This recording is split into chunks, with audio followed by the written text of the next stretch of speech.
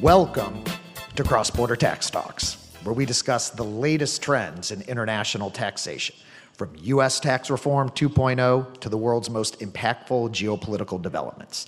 I'm Doug McHoney, PwC's U.S. International Tax Services leader.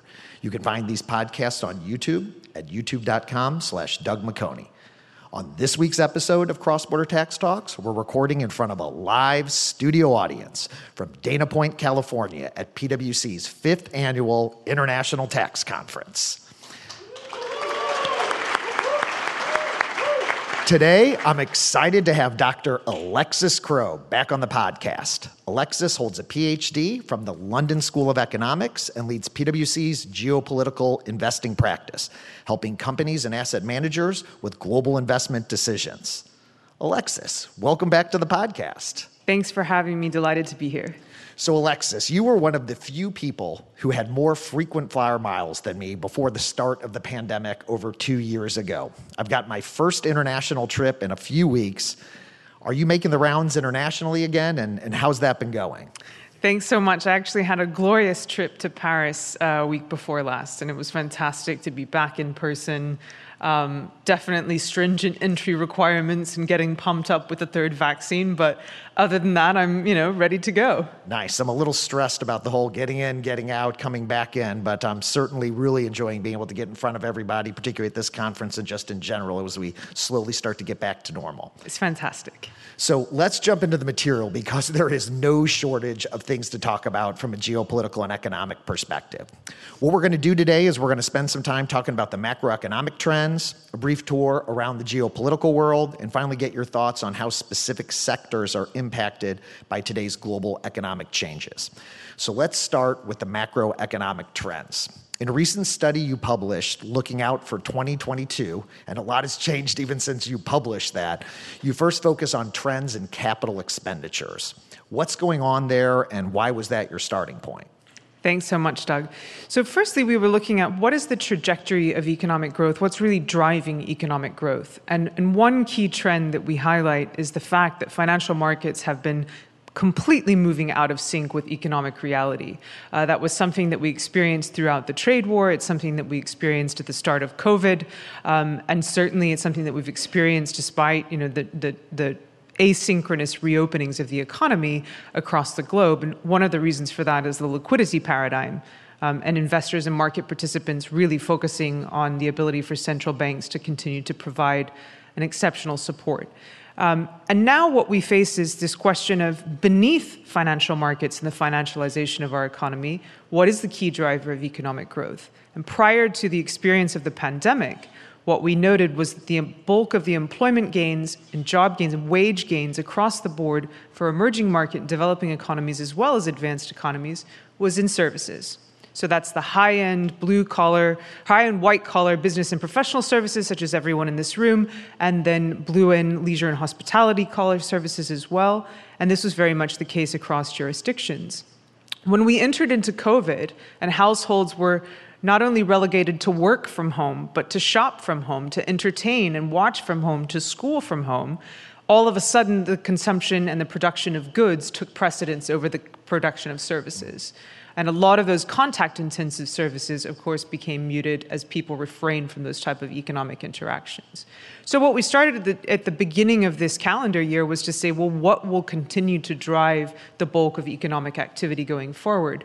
And certainly one thing that we've identified is capital expenditure and companies investing in different types of capital stock across the board, be it in enhancing cyber and cyber defense and cybersecurity with more of the remote working, be it, I would even say, a duplicated form of capital expenditure where in an elevated commodity price environment, you're investing more just to be able to keep products and inputs in stock and on demand, be it in new real estate opportunities, new office de-densification in terms of office. So that's certainly also been a key driving force of the economic momentum in the year to date. So there's a lot of discussion as a follow-on to that with respect to inflation and the inflationary environment that we're in. How does that factor in, particularly as we think about spending both on capital expenditures as well as consumer spending on services and other goods? I will just point out that in our environment where people are completely inundated with information and headlines, that we often tend to think in binary and very extreme terms. So it's either double-digit inflation back to the 1970s or low to negative interest rates. Right. And there, shall the two meet. And so I think what we're looking at is even in the robust debates that some of the more hawkish Fed officials have had, with Chairman Powell, et cetera, have all still been, not a market departure beyond that 2% at price stability point. So that's, I think, the first important thing to point out. The second is, again, just to take a pause and take a step back. This is something I help our executives to do, is to break down the difference between headline inflation, producer price input inflation, core inflation, wage, and asset price. So the Fed's preferred measure, and then other central banks around the world preferred measure, is generally on a core, so you strip out the volatile food and energy prices, which is something that we're witnessing at the moment, and why that's helpful to take that out. In considering the headline environment firstly, and those volatile food and energy prices, we've witnessed a completely whipsaw approach in commodity markets since the start of COVID. On the supply side, oil supply and oil production actually dropped by the largest amount in post-war record, just at the beginning of the crisis. On the demand side, we also saw the lowest amount of carbon emissions ever historically on record in 2020. Just gives you an indication of the shock to demand. You and I weren't flying around the world. Nobody was leaving their house. Exactly. Yes. So there was a complete cessation to mobility, resulting in a complete shock to demand. Then, as we started to see the reopening of the economy on the demand side, I think many market participants were shocked at the fact that we had such resurgent and robust demand and mobility in different pockets. We even saw that with Omicron, which was meant to dent oil demand, and we certainly did not witness that at the end of 2021, start of 2022. On the supply side as well, if we think about not only liquid fuels, but also the other types of commodities, such as metals, such as food prices, such as food materials, we've also witnessed shocks in bottleneck to supply, which has forced many economists to actually downgrade their outlooks for Germany, the Eurozone as a whole, the United States for their economic growth as relying upon consumption and inputs to manufacturing. We've also witnessed climate-related events washing out literally China's supply of coal in some key jurisdictions, creating excess rainfall in some jurisdictions, as well as drought in others, contributing to this exacerbated food price environment. That's passed through into discretionary income. Vegetable prices jumped by 32% year on year in China at the end of last year. We've certainly seen, policymakers in the United States focus on the pockets of food security and food deserts that the lowest income households face in the U.S. That also dents the economic forecasts in terms of consumption driving economic growth. On a separate but related note, we also have housing market inflation, which has been driven by a number of different factors here in the United States, as well as other advanced economies. And we continue to witness that on the asset price side. So that's something important to point out. We also face this elevated producer price input inflation, where in the United States, year on year, we just hit 10% growth. We also hit inflation 9.3% in Japan year on year in producer price input. So again, contributing to that almost duplicated CapEx environment where companies are needing to invest such an extraordinary amount just to be able to keep inputs on stock. So how do you think that will impact consumer spending, whether it's on the services side, on the product side, and particularly with the raising rate environment? You mentioned that the U.S., and Chairman Powell has mentioned that they plan to, I think, raise rates for the next 6 cycles, I think is what they said. How do those relate, and how do you see it potentially impacting a number of the companies in this room? Sure. Well, I think, firstly, with regard to consumer spending, what we look at on a macro basis is where do you have the economies that are most reliant on consumption as a driver of economic growth. So the United States standing at about 70%, that's certainly concerning. I'm more concerned about energy price shocks here than I am really on across the food basket and transportation costs. And we can come to that when we talk about the commodity price environment. But China is also an economy which is navigating toward more consumption oriented. But this elevated price environment that we've mostly witnessed has been associated, with the exception of a few key categories at key times, is associated with goods. And that almost back to the future anachronistic consumption of goods and production of goods being curtailed. So it's not necessarily related to the services environment. Even if you look at inputs to services-oriented activity in the United States, it's muted. So that, I think, is important to be able to point out. Now, we're talking in the kind of COVID pandemic lens. Now we've entered into new territory, which we've identified since I think autumn of last year as being potentially calamitous, not only to financial markets, but to economic growth, with regard to the input of Russia to global oil markets and natural gas markets. And that is a completely different territory. Right. We're going to come back to that because I know that's on a lot of people's minds. Before we go there, however, one other thing that you talked about was supply chains. And I think the last time that you were on the podcast, we talked about the trade war that was going on and really how that environment had really upset the supply chain. And then we have the pandemic and a number of other macroeconomic events that have really caused a lot of our clients and taxpayers to think about the entire supply chains, looking for alternatives, looking for near sourcing.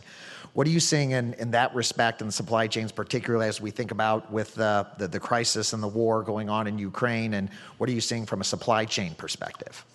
So I suppose when we last met here 3 years ago, 2019, we were still reflecting on the trade war, which for many of us observers would have said, we missed the old trade war days. Those were so simple compared to what we face today.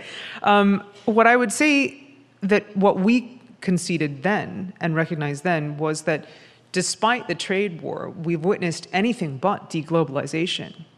Two-way trade in goods between the United States and China hitting a record high throughout the pandemic, situation. United States hitting record trade deficits on our import dependency of things such as laptops and working from home, medical equipment, textiles, inputs, et cetera. Everything we ordered online while we were stuck at home waiting for it to come in that magic box. Exactly, right? Like summer camp. Right. And that obviously has had an upside impact on China's whole economic activity and economic growth trajectory as well as pockets of developing Asia. So what we've witnessed is anything but, I would say, an end to globalization. On the supply chain side, what we had witnessed then was moving from that just in time to just in case. So potentially duplicating or fragmenting and diversifying your supply chain activity. So not relying on one particular input of a chemical to go into a paint from a province in China, but also looking to Vietnam to be part of that supply chain activity. And that, again, is not just pandemic related, that's also weather and climate related events where we have just increasing amount of severity of storms and natural disasters, which we continue to witness. I would say that then enter the pandemic, and what many advanced economies such as France, such as the US, such as Japan woke up and witnessed was we had a critical shortage of pharmaceutical material, medical supply, respirators, et cetera. So, and in the case of the UK, there was a big focus on the fact that there was a lot of import dependency on critical agricultural products. So let's onshore some of this. Was the phrase du jour of many politicians to be able to critically onshore these critical materials as well as things like semiconductors. And now we enter this new phase where the energy supply and our global energy interdependence has been clearly revealed and forced a dose of humility upon politicians, companies, policymakers, investors, et cetera. So I would have said that prior to this, the Russia-Ukraine conflict, what we faced was, again, fragmentation as opposed to wholesale localization, often with regard to cost. Even in the case of, let's say, Japan, where you had the previous administration, the Suga team, as well as Kishida's team, focusing on generating onshoring semiconductor activity so that OEMs wouldn't go without semiconductor chips. You're still relying on foreign companies to help you do that. So even if you're not necessarily moving the goods, it's moving the human capital, the R&D, and the talent as well.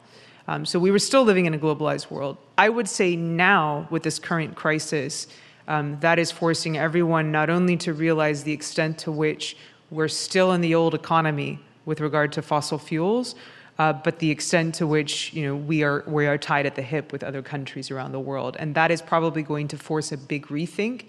Certainly, it will catalyze a growth of domestic renewable energy capacity.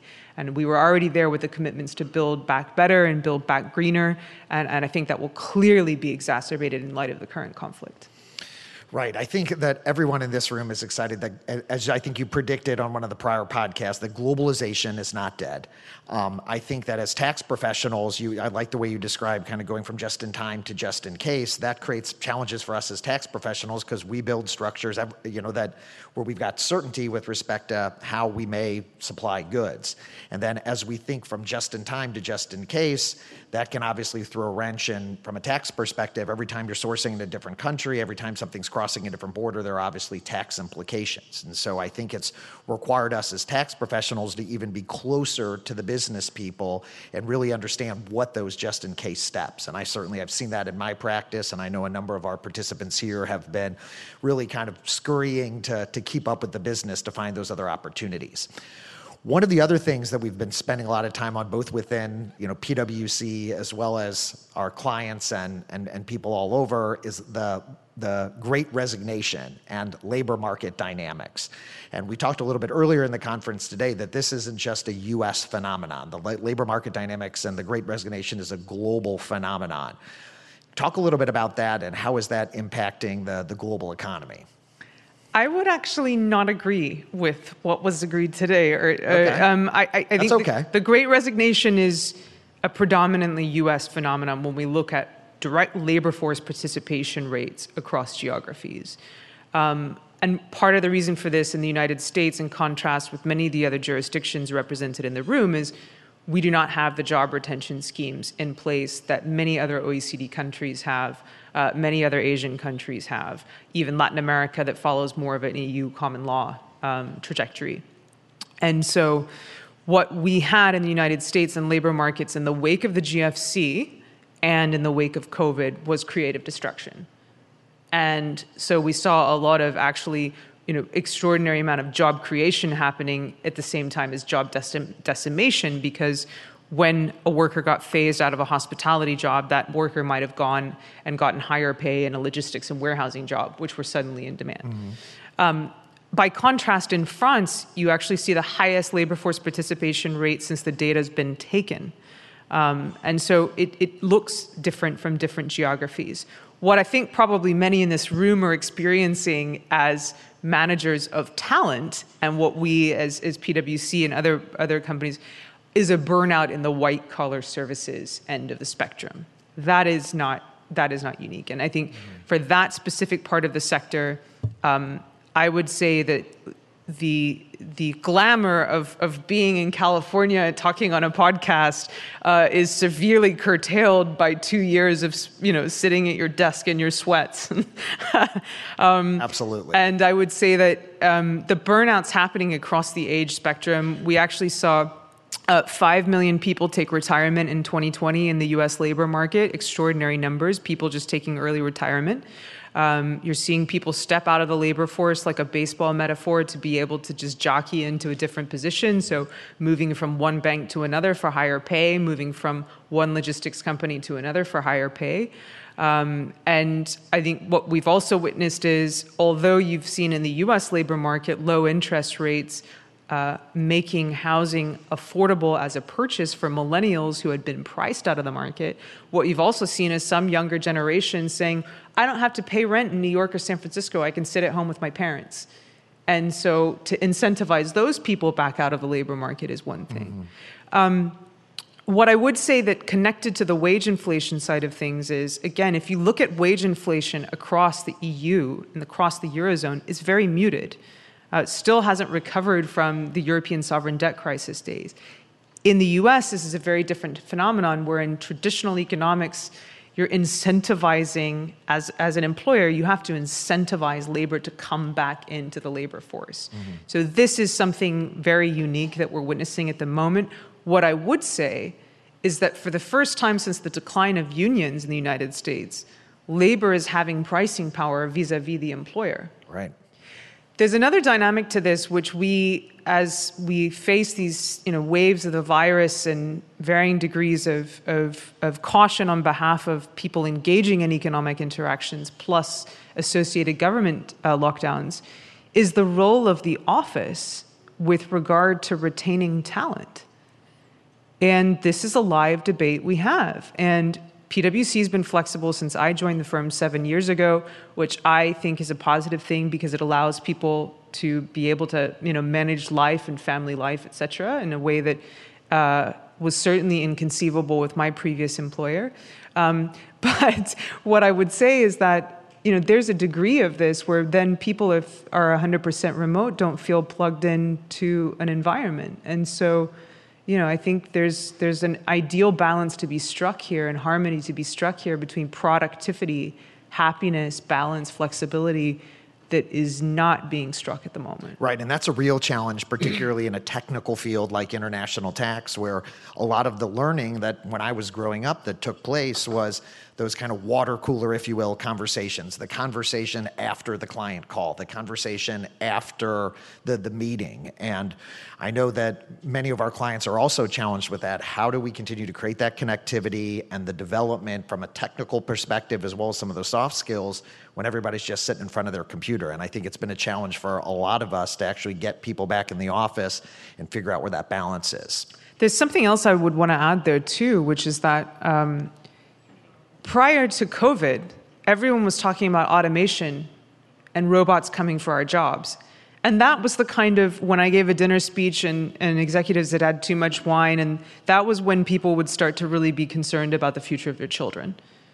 And that was the predominant concern. Now we're in a whole different world. Right. But what I would say is, in the environment in which, particularly in the tax industry, in the environment in which we continue to disrupt ourselves with the application of technology, and we continue to replace skills by investing, or tasks, by investing in technology, it's those soft skills and the human relationships and the ingenuity and the creativity that comes from collaboration and being in person together that cannot be automated or replicated. Right. And that's what I think COVID was a stopgap measure and the telecommunication were a stopgap, but that's where we need to keep investing in the development of those soft skills. Absolutely. All right, so let's go back to, you've already talked a little bit about commodities and really wanted to take a brief tour around the world of how geopolitics are playing a major role in the macroeconomic environment. And we obviously, at this point, have the largest land war in Europe since World War II in Ukraine, and a significant impact on energy and overall commodity prices. So talk a little bit about that, and what do you see in your crystal ball as this conflict continues to take shape? So firstly, I think it's important to point out that we're seeing this play out in real time today with the EU discussion on the import ban. Russia's role in global commodity markets cannot be underestimated. There is a rule of thumb in oil prices that for every 100,000 barrels of oil supply you take off the market per day, the price can move by a $1.10 differential. So if you consider that pre-COVID numbers were at about 100 million barrels a day of consumption on a global basis of oil, Russia provides in the order of 9 to 11% of that daily consumption. So you can see that we came into this crisis in an elevated environment, how quickly that price can move up. So that's on the oil side. Also is home to the world's largest reserves of nat gas. We obviously see this. And I would say that Russia had been offering preferential terms that were well received by a lot of the main importers, including the Eurozone. And the ability to pivot away from that is going to take massive investment into infrastructure. The U.S. in pumping out its bountiful shale gas reserves, still faces a significant cost from shipping, liquefaction, regasification, which some importers didn't necessarily want to pick up. There is one gas field alone that provides 9% of Japan's daily nat gas consumption. That's extraordinary. So I think it's important to point that out. I think we were not humble enough to recognize that prior to this crisis, nor were we humble enough to realize that even in this environment of growing renewable energy capacity, that we still remain on oil as a use of transport and we still remain on nat gas as a use of power generation. Such that even in an elevated commodity price environment, Japan's imports of coal have nearly trebled within the last year. The United States and Germany posted their major coal power increase for power generation since 2014 here in the US as well. So humility is required, certainly, I would say. Also, just on a regional basis, what I would say the diagnosis is to say that we're in a new Cold War is very elementary and misleading. We are in a fragmented world. And I heard someone whispering that they were very depressed about some of the earlier conversations, so I'm not going to leave us in the depressing fragmented. But if you look at a map of the UNGA vote on Ukraine, it shows a very divided and fragmented world. And there are different camps. There are winners and losers from this elevated commodity price environment. Certainly, the GCC energy exporting countries within the Middle East have been in a pole position to be able to benefit from this. We've seen this with some of the cementing of Qatar now cementing a long-term nat gas supply contract with Germany. Emir Tamim actually coming to the White House to meet with Biden to talk about energy supply, also cementing contracts with China. What we've also witnessed are, Saudi Arabia actively engaging with China as well as with other countries across the globe. And so that's certainly, I think, a dynamic that's important. That's also happening contemporaneously with the United States withdrawal from the region, where with one of the largest oil fields in the world in the Permian Basin, the U.S. had taken a step back from the region. And I think that was also underscored by the Abraham Accords and the normalization of ties between the UAE and Israel. So we're in this environment of frothy commodity markets. There are, again, winners from a current account basis. Brazil comes to mind, Colombia comes to mind, where some of the commodity exporters have been benefiting from this, not only thinking about liquid fuels, but other countries that provide part of the global wheat basket as well. But in a country such as Brazil, unfortunately, the country's had to fight and contend with the pass-through of headline inflation into core inflation. So hasn't necessarily enjoyed the same windfall as others. And then looking across developing Asia, this is where you have to say the price takers and the price makers look very different with regard to how much of an import dependency there is to be able to meet primary energy demand. For Japan, that number is 94%. For India, that number is 85%. Countries such as Indonesia and Vietnam might look slightly different with their own commodity price environment. So I would say going forward, what this means to be able to interact in this fragmented world is that things look slightly more nuanced than just one camp or the other. Mm-hmm. There's another question that we would have talked about prior to this conflict too, which is how to navigate the U.S.-China relationship as well. And how that unfolds in the midst of this crisis is certainly something to watch. Well, let's go there to the U.S. and China. What do you see now, particularly with the dynamics with Russia, and how that could potentially be changing in the short to midterm?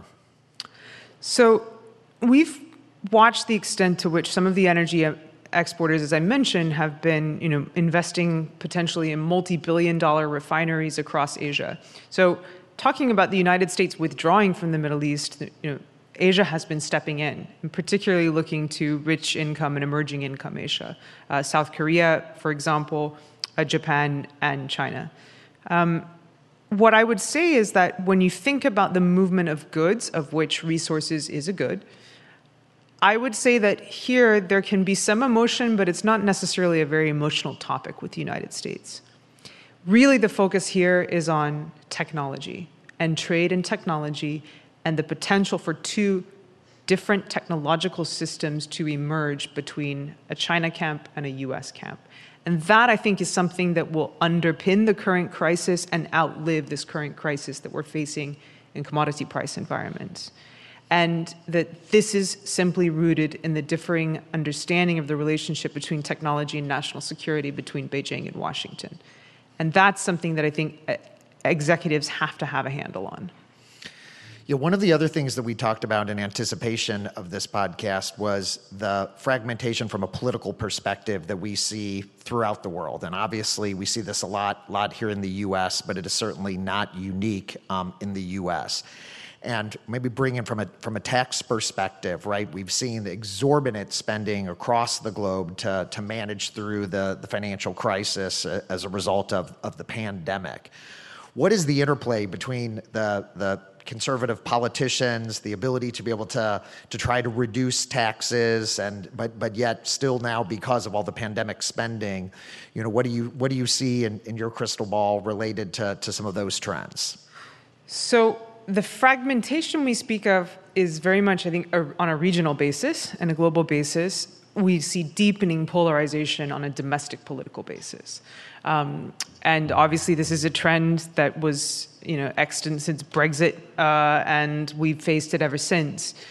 What's interesting to note, what you're highlighting is, one, I think, is the relationship as tax professionals to think about the relationship between low taxation and conservative politics, and to think about the relationship between the green energy transition and conservative politics. Because these are both being disrupted and that traditional relationships are being unwound. On this kind of outlook, we forecasted for 2022 would be the referendum on COVID, because you were looking at a moment in which governments were going to unwind a lot of this shock and awe fiscal firepower. Now, actually, that locus is being translated from recovery to shielding households from a rise in energy costs, if you have the fiscal space. But nevertheless, unwinding a lot of the shock and awe fiscal firepower, and then a moment when people were coming out of their homes and really voting on how COVID was handled in their own jurisdictions. And I speak as a New Yorker when I say that I think New Yorkers felt relatively happy with the way that it was handled, even though we were, at the height of the cases, et cetera. And we were unique. There weren't many other people from any other municipalities or jurisdictions that I spoke to that were content with the way the crisis was handled where they lived. So that means you're voting with their feet in a very strange economic environment as well, with a lot of uncertainty. So what we've seen in key jurisdictions starting in 2022 is this increasing polarization.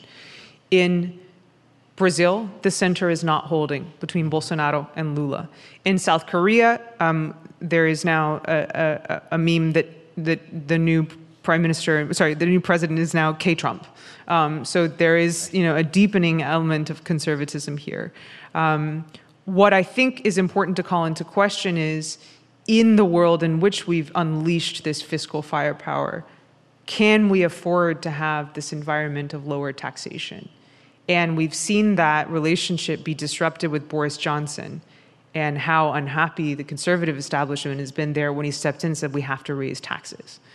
So I think that is going to be a question that's forced on many, particularly as we look at the other demographic forces such as aging demographies, Social Security, pension gaps, et cetera. I think those will continue to come into question, as well as taxation on the energy transition. That's another thing that I would also highlight is something just to be on your dashboard is the relationship between the rise of the right and the environment.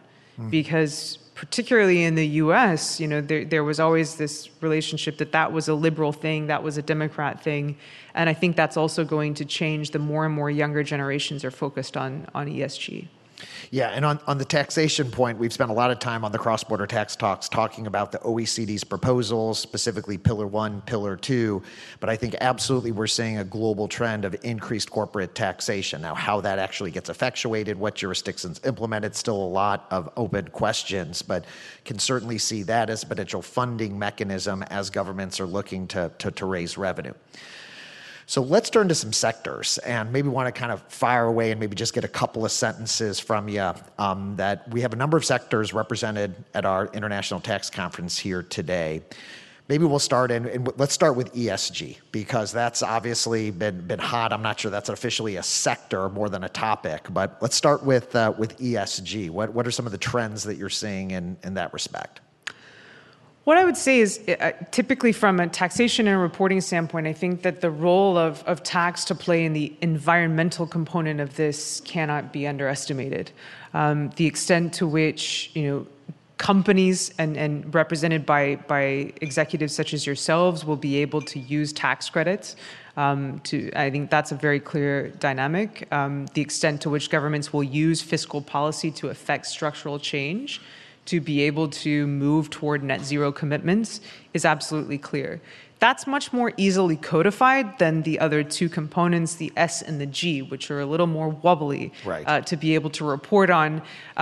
Here, I'm interested in thinking about the S component and investing in skills, where traditionally, and J.K. Galbraith writes about this, traditionally education has been viewed as a public outlay, as a public good, and therefore not something that companies should be investing in or private investment should be directed toward. Yes, you're investing in your private schools for your kids, but it's not necessarily something you would think of. But I think increasingly, particularly in this environment where you're needing to incentivize labor across the labor market, is the ability for an employer to invest in continuing to upskill their people. And there's open talk, and has been open talk in the United States over the last few years about starting to use tax credits to support human capital investment. Mm-hmm. And that, I think, is a critical dynamic going forward, also when it comes and ties back to the reporting on the S part of that ESG. The governance component is something that's very dear to my heart, and I would even say that what we're looking at and identifying is what is the next big thing with regard to even reducing the gender gap in wealth, in employment, in pensions, in wages, et cetera. And I think that will increasingly, we're seeing that being reported today in the US and across geographies need to be reported on as well. Okay, so a little speed round here at the end because we're getting tight on time. The energy sector. Well, we're seeing a lot of money chase commodities, such that some investment banks have talked about the revenge of the old economy, that we were chronically underinvested in some of these. I would just also point out some of the guidance has been to buy lithium on dips because you're also looking at the inputs across the new energy spectrum, which are obviously going to remain volatile but elevated.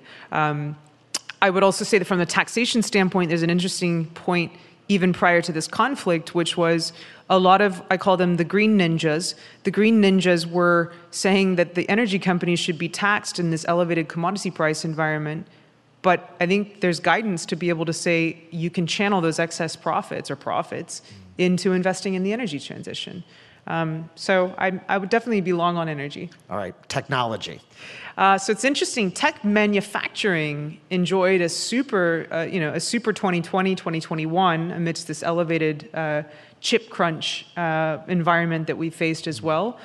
Tech services are a little bit more of a question mark. Obviously, here in the U.S., things looking good. China investors have pulled out slightly for different dynamics there. All right, and last and probably near and dear to my heart, where I've spent a lot of time, consumer markets. So consumer markets, I think what we've certainly seen is finally some of the producers of main even household goods finally passing on that cost increase and the price increase to the consumer. Whereas consumer market companies had hitherto not regained pricing power over the consumer in the years since the GFC, we certainly started to see those cost increases be implemented. That was even prior to this, that was, I think, a driving factor to the inflationary environment in which we occupy today. I would also help consumer companies to start to think about when we repivot away from, the adrenaline of opening the box at home from the goods. When we come back into the services-oriented environment, how are consumer companies offering the service consumption opportunities as well? Well, Alexis, we're going to have to leave it there. So many great questions and great insights. We really appreciate your time. So thanks for tuning in to this week's episode of Cross-Border Tax Talks. Thank you, Dr. Alexis Crowe, the leader of PwC's geopolitical investing practice. I'm Doug McConey, PwC's International Tax Services leader. Stay tuned in 2 weeks for another exciting edition of the Cross-Border Tax Talks podcast.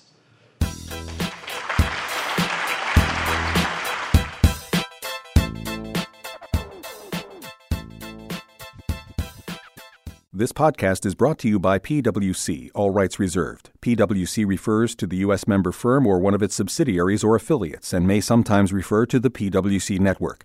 Each member firm is a separate legal entity. Please see www.pwc.com/structure for further details. This podcast is for general information purposes only and should not be used as a substitute for consultation with professional advisors.